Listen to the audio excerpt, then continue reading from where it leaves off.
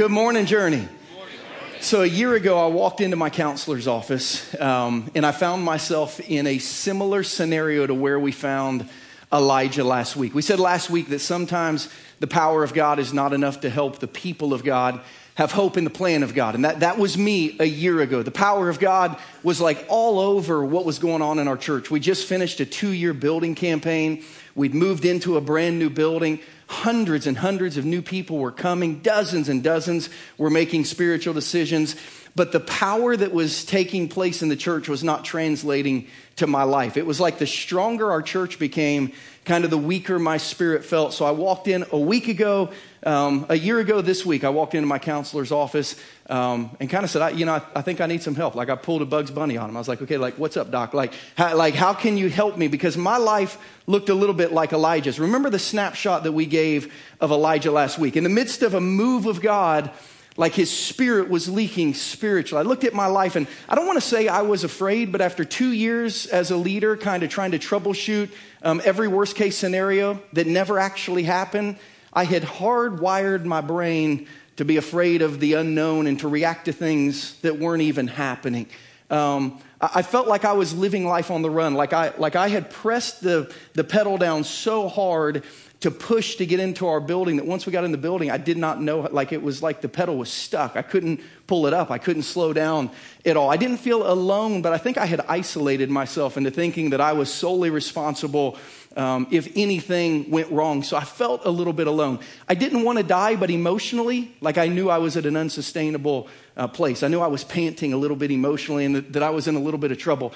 I don't want to say I felt a generational curse, but I knew the statistic that 50% of pastors within 2 years of building a building resign from their churches because of the push that they have to put on it. And I just thought, I didn't feel cursed, but I thought maybe I'm on the wrong side of the statistic. Maybe I just don't have it. Maybe I got the church and somebody's supposed to take it to the next place because I was exhausted. I was just exhausted. So I went into my counselor and I said, what's going on and how can you help me? I want to continue, but man, I'm tired.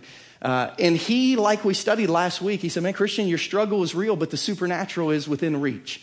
Your struggle is real, but the supernatural is within reach. But he began to talk me through some of the things we learned in the life of Elijah last week. The supernatural is in reach, but listen, you gotta learn to turn off the wrong voices. That voice in your head of fear, that voice in your head of not trusting people, that voice in your head of thinking you need to control thinking, that voice in your head of thinking you need to be prepared for all 10 things that will go wrong, that voice in your head that says don't give too much for your staff to your staff or you're going to bury them. Like you got to learn how to turn off those voices and you got to learn to trust God. You got to learn to trust people. And Christian, you got to start trimming your schedule. You're just simply doing too much. You can't do at your church what you do now and act like it was your church 5 years ago that had 5 or 6 families in it. Like your life has to change a little bit. So if you can learn to slow down enough to begin to hear the voice of God on a daily basis and in a healthy dose, like this can be fixed. But Christian, you're going to have to make some changes. It was over the next 12 weeks probably the most humbling and most healthy season that my life ever went through is I kind of said no to a lot of things I'd already said yes to. Speaking at NFL chapels, 2 that I'd agreed to. No, I can't do it. Speaking at Fellowship of Christian Athletes event. 1 with the Chiefs, 1 at Municipal Auditorium. Sorry, I can't do it. Canceling 2 mission trips I was supposed to lead. To Kenya with our church. To Peru with the Compassion International team. Sorry, I can't go. Meeting with my staff and apologizing to them for trying to do everything myself and saying, I'm going to need you guys to help me. Meeting with my elders and saying, I'm going to have to ask you guys to do more. Meeting with my personnel team and asking them to fire me as the church planner who started the church and to rehire me as the lead pastor of the church where it was now because I couldn't run everything like I used to when there were 100 people. It was humbling, but it was healthy. And when I got to that end of the end of that process, I realized that once again, I could train my ear. If I slowed down enough, I could train my ear to hear from God again. And I wasn't the first one to go through this process. I'm not the last one that's going to go through this process. But my prescription for health came from a 3,000-year-old story that's found in 1 Kings chapter 19 that we've been studying. So if you have your Bibles, I want you to turn there, 1 Kings chapter 19 with me, because we're going to jump back into the life and the ministry of Elijah on his worst day where God began to nurse him back to health. If you have your bulletin, take out your sermon notes or fire up your app so that you can follow along with us today. Because we're in a series called Whispers. And the whole point of this series is so that we can learn how to hear the voice of God. You say, Christian, why is it important as a Christian that I hear the voice of God? Well, so that you can know the will of God. It's important to hear the voice of God so that you can hear God's direction when you have to make decisions in life. It's important to hear the voice of God because sometimes we need some supernatural comfort in very difficult circumstances. It's important to hear the voice of God because sometimes we need to have hope in situations that really seem hopeless. But we asked last week, what happens when life hurts too much to hear? Or what happens when life hurts too much to believe what you hear? That's what we've spent 2 weeks trying to answer that question. And last week, we diagnosed the hurt. We said, this is a snapshot of suffering. This is what Elijah looks like. Maybe it's what you look like, but there is hope. We diagnosed the hurt, and we said there's hope. This week, we begin to heal that hurt if you, like me a year ago, will begin to walk through the exact same prescription that God gave Elijah for getting healthy. We pick back up with him in 1 Kings chapter 18:46. We'll read to 19, verse 18. And here's what it says. The power of the Lord came on Elijah, and tucking his cloak into his belt, he ran ahead of Ahab all the way to Jezreel. His greatest ministry day wraps up this way. Chapter 19, verse 1. Now Ahab told Jezebel everything Elijah had done and how he killed all the prophets with the sword. So Jezebel sent a messenger to Elijah to say, may the gods deal with me, be it ever so severely, if by this time tomorrow I don't make your life like that of one of them. Elijah was afraid, and he ran for his life. When he came to Beersheba in Judah, he left his servant there while he himself went a day's journey into the wilderness. He came to a broom bush, sat down under it, and prayed that he might die. I've had enough, Lord. He said, take my life. I'm no better than my ancestors. And he lay down under the bush and fell asleep. All at once, an angel touched him and said, get up and eat. He looked around, and there by his head was some bread baked over hot coals and a jar of water. He ate and drank, and then he lay down again. That's where we left him last week. So what happens to the sleeping prophet under the bush in the desert? Verse 7, the angel of the Lord came back a second time and touched him and said, get up and eat, for the journey is too much for you. So he got up and he ate and drank. Strengthened by that food, he traveled 40 days and 40 nights until he reached Horeb, the mountain of God. There he went into a cave and spent the night. And the word of the Lord came to him. What are you doing here, Elijah? Elijah replied, I've been very zealous for the Lord God Almighty. The Israelites, they've rejected your covenant. They tore down your altars. They put your prophets to death with the sword. I'm the only one left, and now they're trying to kill me too. The Lord said, go out and stand on the mountain in the presence of the Lord, for the Lord's about to pass by. Then a great and powerful wind tore the mountains apart and shattered the rocks before the Lord. But the Lord wasn't in the wind. After the wind, there was an earthquake, but the Lord wasn't in the earthquake. After the earthquake came a fire, but the Lord wasn't in the fire. And after the fire came a gentle whisper. When Elijah heard it, he pulled his cloak over his face. He went out, stood at the mouth of the cave. Then a voice said to him, what are you doing here, Elijah? He replied, I've been very zealous for the Lord God Almighty. The Israelites have rejected your covenant. They tore down your altars. They put your prophet to the death with the sword. I'm the only one left, and now they're trying to kill me too. The Lord said to him, go back the way you came and go to the desert of Damascus. It's actually Syria, not Israel. Aram was what it was called then. When you get there, anoint Hazael king over Aram. Also anoint Jehu, son of Nimshi, king over Israel, and anoint Elisha, son of Shaphat, from Abel Meholah, to succeed you as prophet. Jehu will put to death any who escape the sword of Hazael. Elisha will put to death any who escape the sword of Jehu. And by the way, yet I reserve 7,000 in Israel, all whose knees have not bowed down to Baal and whose mouths have not kissed him. You know, I find it ironic how little has changed in 3,000 years of history as we try to hear from God or as we try to understand what God is doing. I mean, just in the last 6 weeks, we have been living in a snapshot of this. The wind came, right? The winds of Harvey, the winds of Irma, like the winds came and we wondered, where is God? You know, as all this natural disaster breaks our world apart, where is God? Is he in this? And there aren't a lot of answers to those things. The earthquakes came. But then the last 6 weeks, Mexico, a portion of it was leveled by an earthquake that killed hundreds. And we look at that and say, where is God when that kind of thing happens? The fires continue to burn in Northern California to this day across Napa Valley. And we ask, where is God in the fires? Yet within this series, we've stopped looking outside and we've started looking inside. And some of us have begun to hear the whisper of God on our heart. And in the midst of a world filled with devastating winds and earthquakes and fires, God for the first time has our attention through the whispers of his scripture.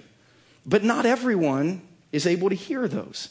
Because some are living in so much hurt that it's just the pain is too loud to hear the voice of God. So we're trying to figure out how can we heal the pain so that we can hear the voice of God. And really this message today, hopefully, will accomplish two things.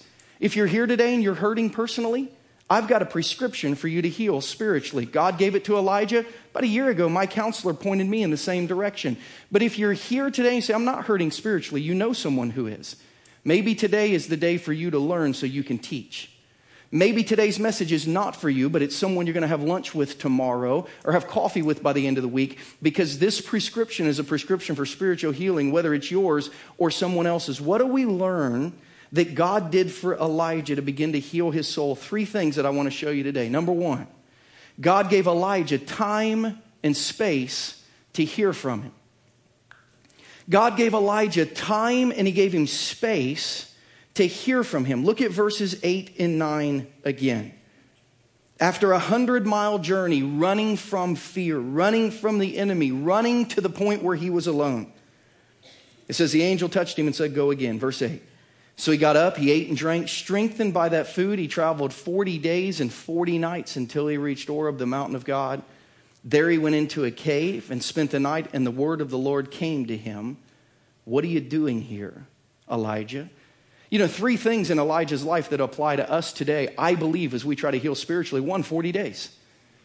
You know, almost every time this time frame is used in the Bible, 40 days, it's a spiritual time frame used by God to prepare people for what's next in life. 40 days. Noah spent 40 days listening to the rainfall on top of the boat so he could prepare his heart for what was next. Some of you went to sleep last night listening to the rain hit. Think if that was 40 days and 40 nights. Think if a deluge came, how much urgent but unimportant stuff you would not get to in the next 40 days. It might actually quiet your life a little bit. Noah had 40 days. Moses had not just 40 days on a mountain with God. He spent 40 years in a desert trying to figure out what God's will was for his life. And Jesus spent 40 days in the wilderness, really understanding spiritual temptation before he set out in ministry. This 40 days is a pretty important thing. Some of you are saying, Christian, I've not heard from God yet. My question to you would be, what day are you on? Say, what do you mean? I mean, some of you are saying, well, Christian, I read my Bible yesterday. I didn't hear from God yet. Okay, what day are you on? Because Elijah heard from God on day 41. After taking 40 days to quiet his life, quiet his soul, give God space, on day 41, God spoke. Some of you remember we have God on this college professor rule, right? If he's 5 minutes late, we don't have time for him. If he's a PhD, if he's 15 minutes late, like we're out. Some of us say, speak, Lord, your servant is listening, but hurry up. Remember, we said we want a God who will text us, not call us, because that takes too long. So you say, Christian, I haven't heard from God yet. What day are you on? Did you quit after 2? Did you quit after 12? Did you quit after 20? On day 41, Elijah heard from God. Where? On the mountain of God. This mountain of God was the place in the Old Testament where people met with God. It was on the Sinai Peninsula. It was also known as Mount Sinai. It was where Moses spoke to God, and God from this mountain spoke to all the people of Israel. Where's the place you meet with God?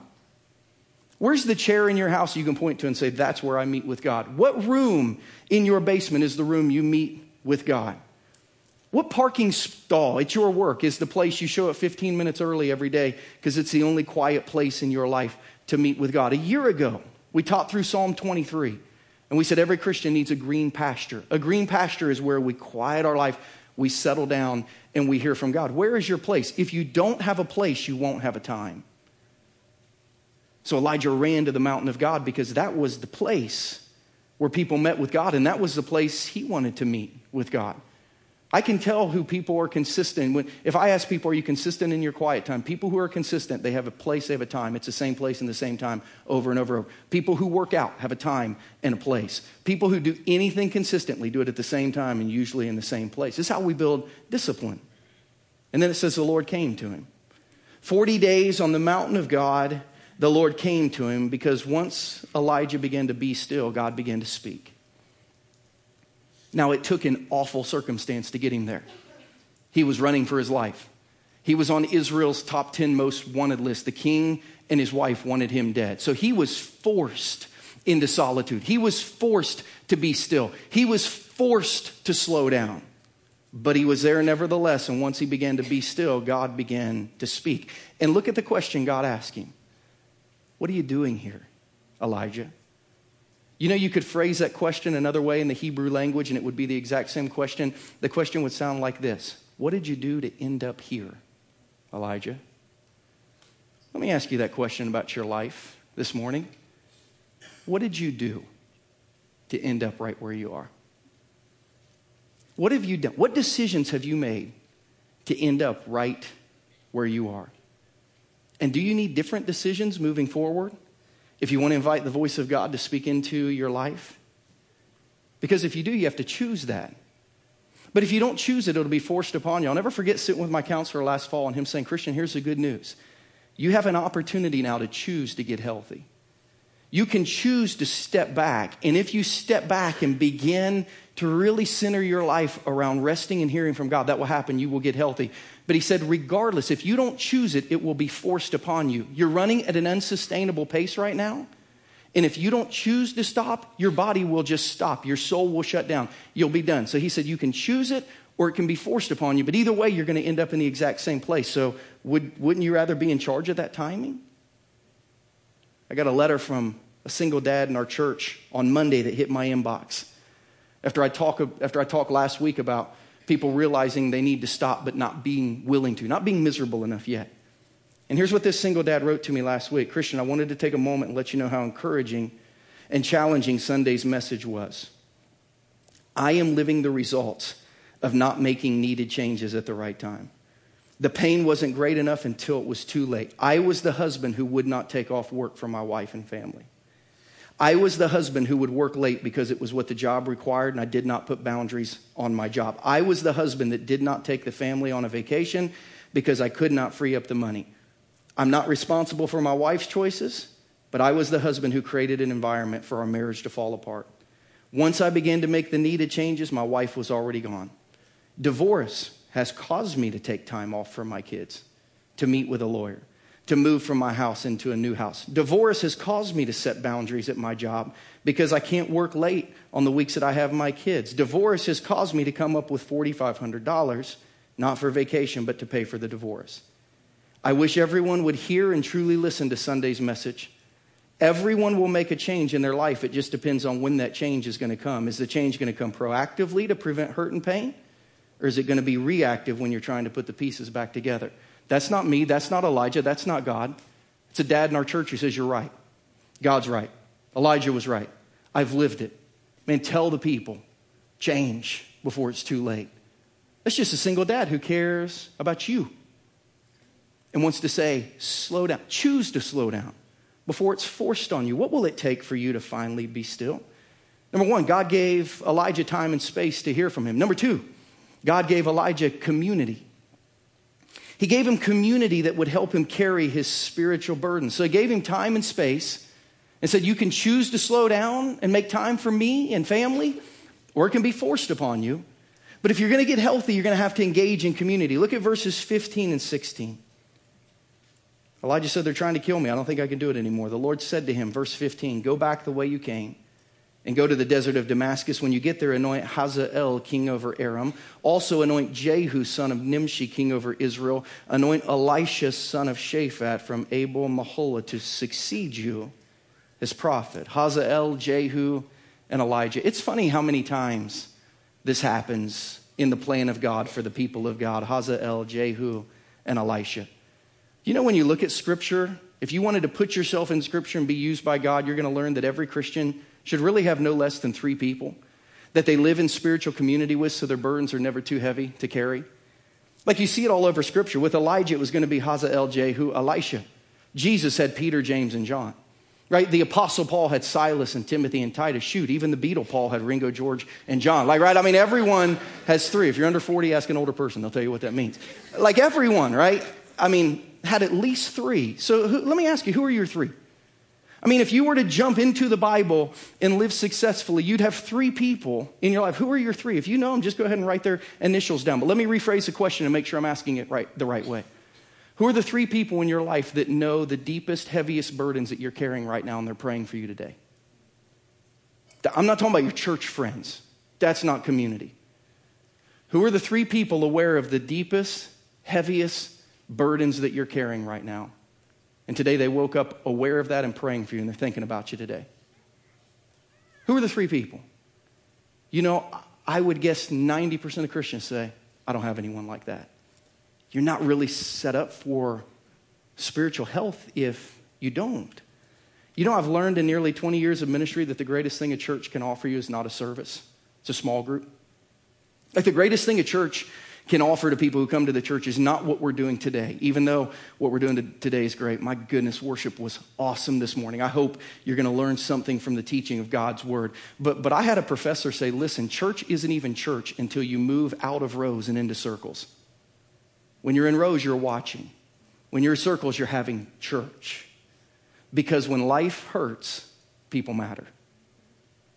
When life hurts, people matter. So when my life doesn't hurt right now, when my life hurts, I'll call people. Guess what? Then it's going to be too late. Why should someone invest in you when you hurt if you won't invest in them just for friendship? When life hurts, people matter. We have a man in our church named Tony who on Tuesday received a liver transplant at the Mayo Clinic. He contracted a very rare blood disease that was destroying his liver, and he was not going to make it without a liver transplant. So on Tuesday, he had a successful liver transplant. His mother-in-law was actually a match for his liver and gave him part of her liver, which means he is the luckiest and unluckiest guy in the world at the same time, because he's going to live, but like she owns him. Like, right? Like everyone knows, like, I know where you're eating Thanksgiving and Christmas and going on Mother's Day for like the rest of your life, because like she doesn't just own you, she's in you, man. Like she's a part of you right now. 2 weeks before he went up to the Mayo Clinic, he asked the pastors and some of the elders of our church to anoint him with oil and pray over him. So we did one Sunday as we were leaving church. And someone snapped a picture while we were praying with him, and they sent it to me and said, Pastor Christian, what an awesome sight. And I looked at that and I thought, that's church. This isn't church. This is a service. That's a church right there. You know how many of those people Tony and his wife Casey knew when they moved here from Wyoming? 0. You know how many of those people they could have made it without as they walked through this last few years of his sickness? 0. They don't have any family here.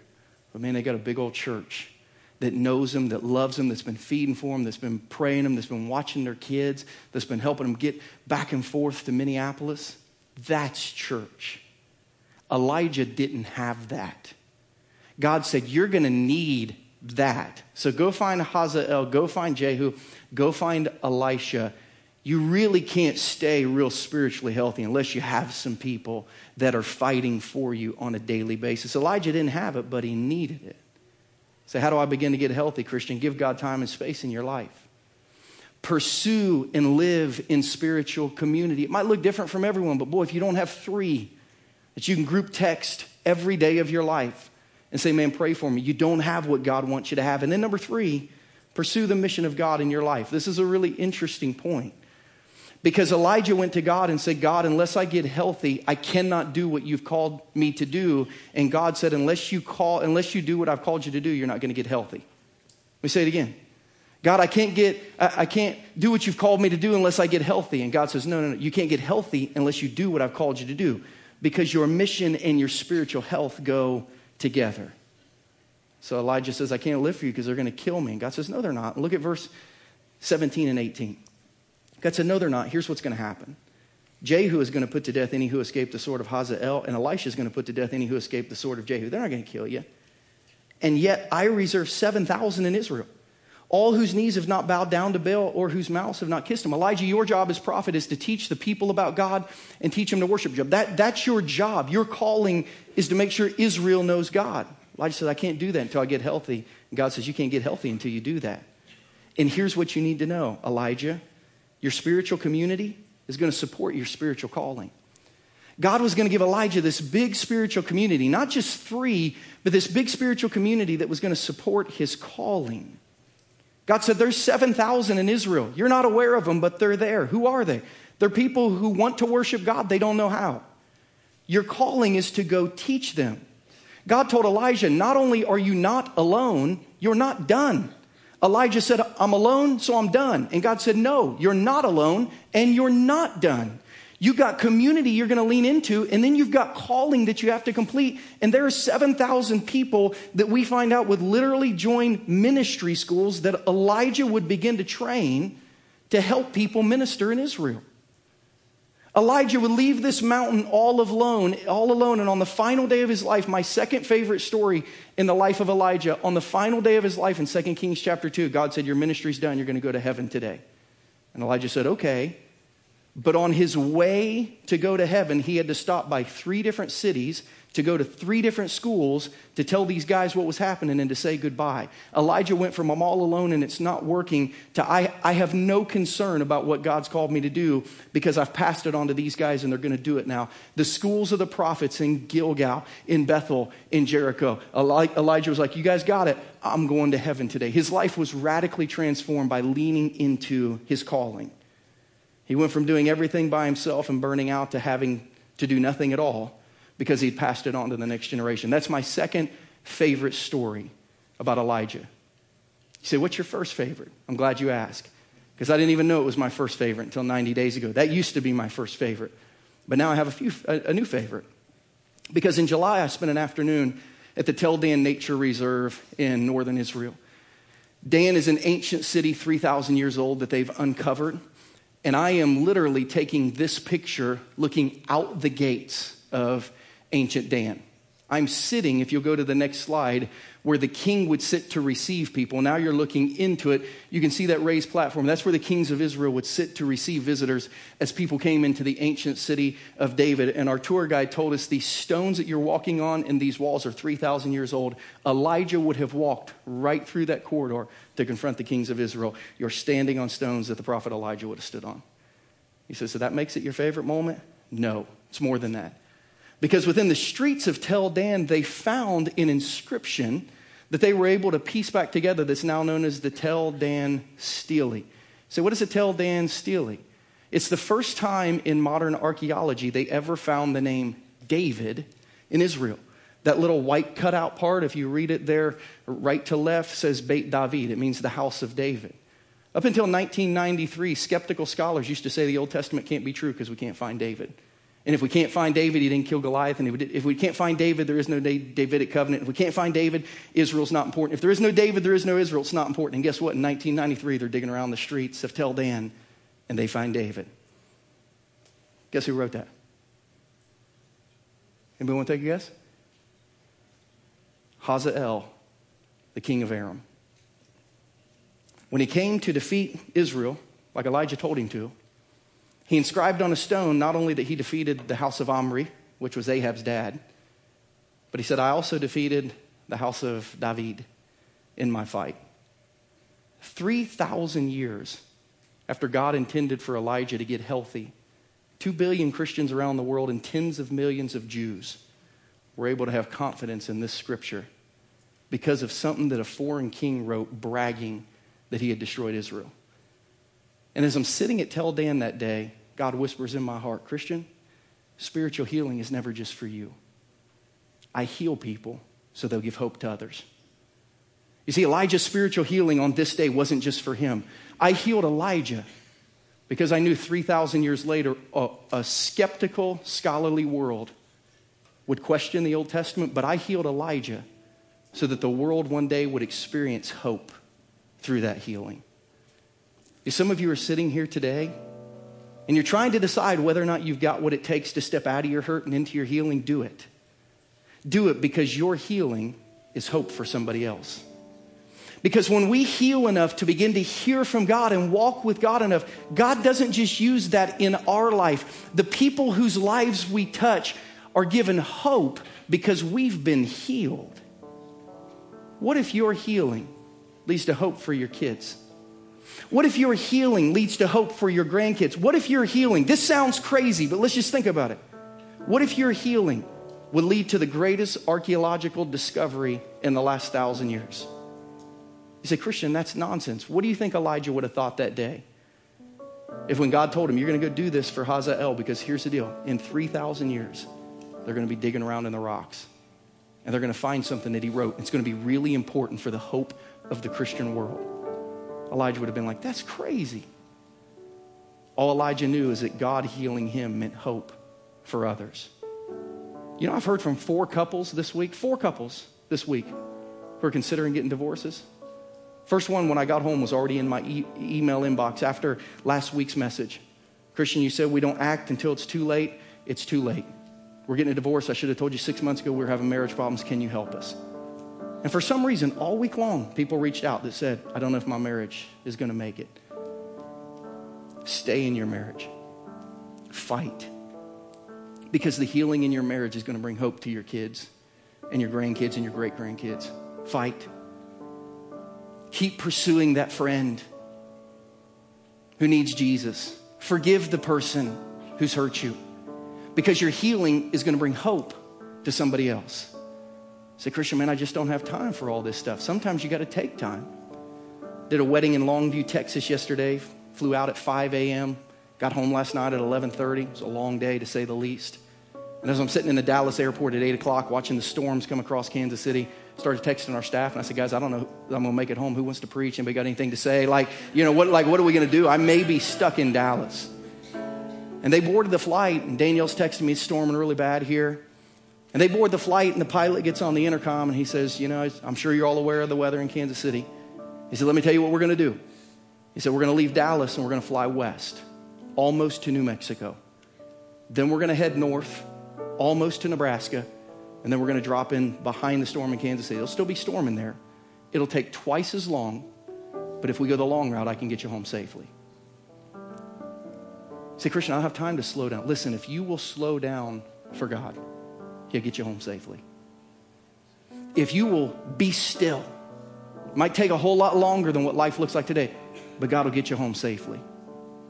If you will pull back and give God a time and a place, if you will take time that you don't have to engage in community, and if you will begin to live in your calling, even though you don't have time, it may take you a long time to get there, but God can get you home safely. There wasn't a person on the plane that said, fly through the storms, because we'd have kicked him off. It was like, dude, you can fly to California and Canada, like whatever it takes, just get me on the ground safely. Why do you want to keep running through the storms instead of slowing down to meet with God? Why do you insist on always trying to do things the fastest way instead of slowing down to live in community? Why are you rushing off to the next thing instead of leaning into calling? I watched our little flight tracker as we headed north over Lubbock, as we flew over western Kansas randomly. I couldn't see the weather map, but I thought, you know what? I know this guy's going to keep us safe. So wherever he wants to take us, I'll go at his pace, as long as he gets me home safe. Man, if we would take that view spiritually, I promise you God can land the plane. But you got to take your hands off the wheel and say, okay, God, on your timing, at your pace, under your circumstances, with your community leaning into your calling, all right, go. Just land the plane safely. Don't ever forget what you learned today. Because God has given us a prescription for how to get healthy, for how to heal. Be still. Live in community. Pursue your calling. If you will do those things, God can land the plane. Will you pray with me?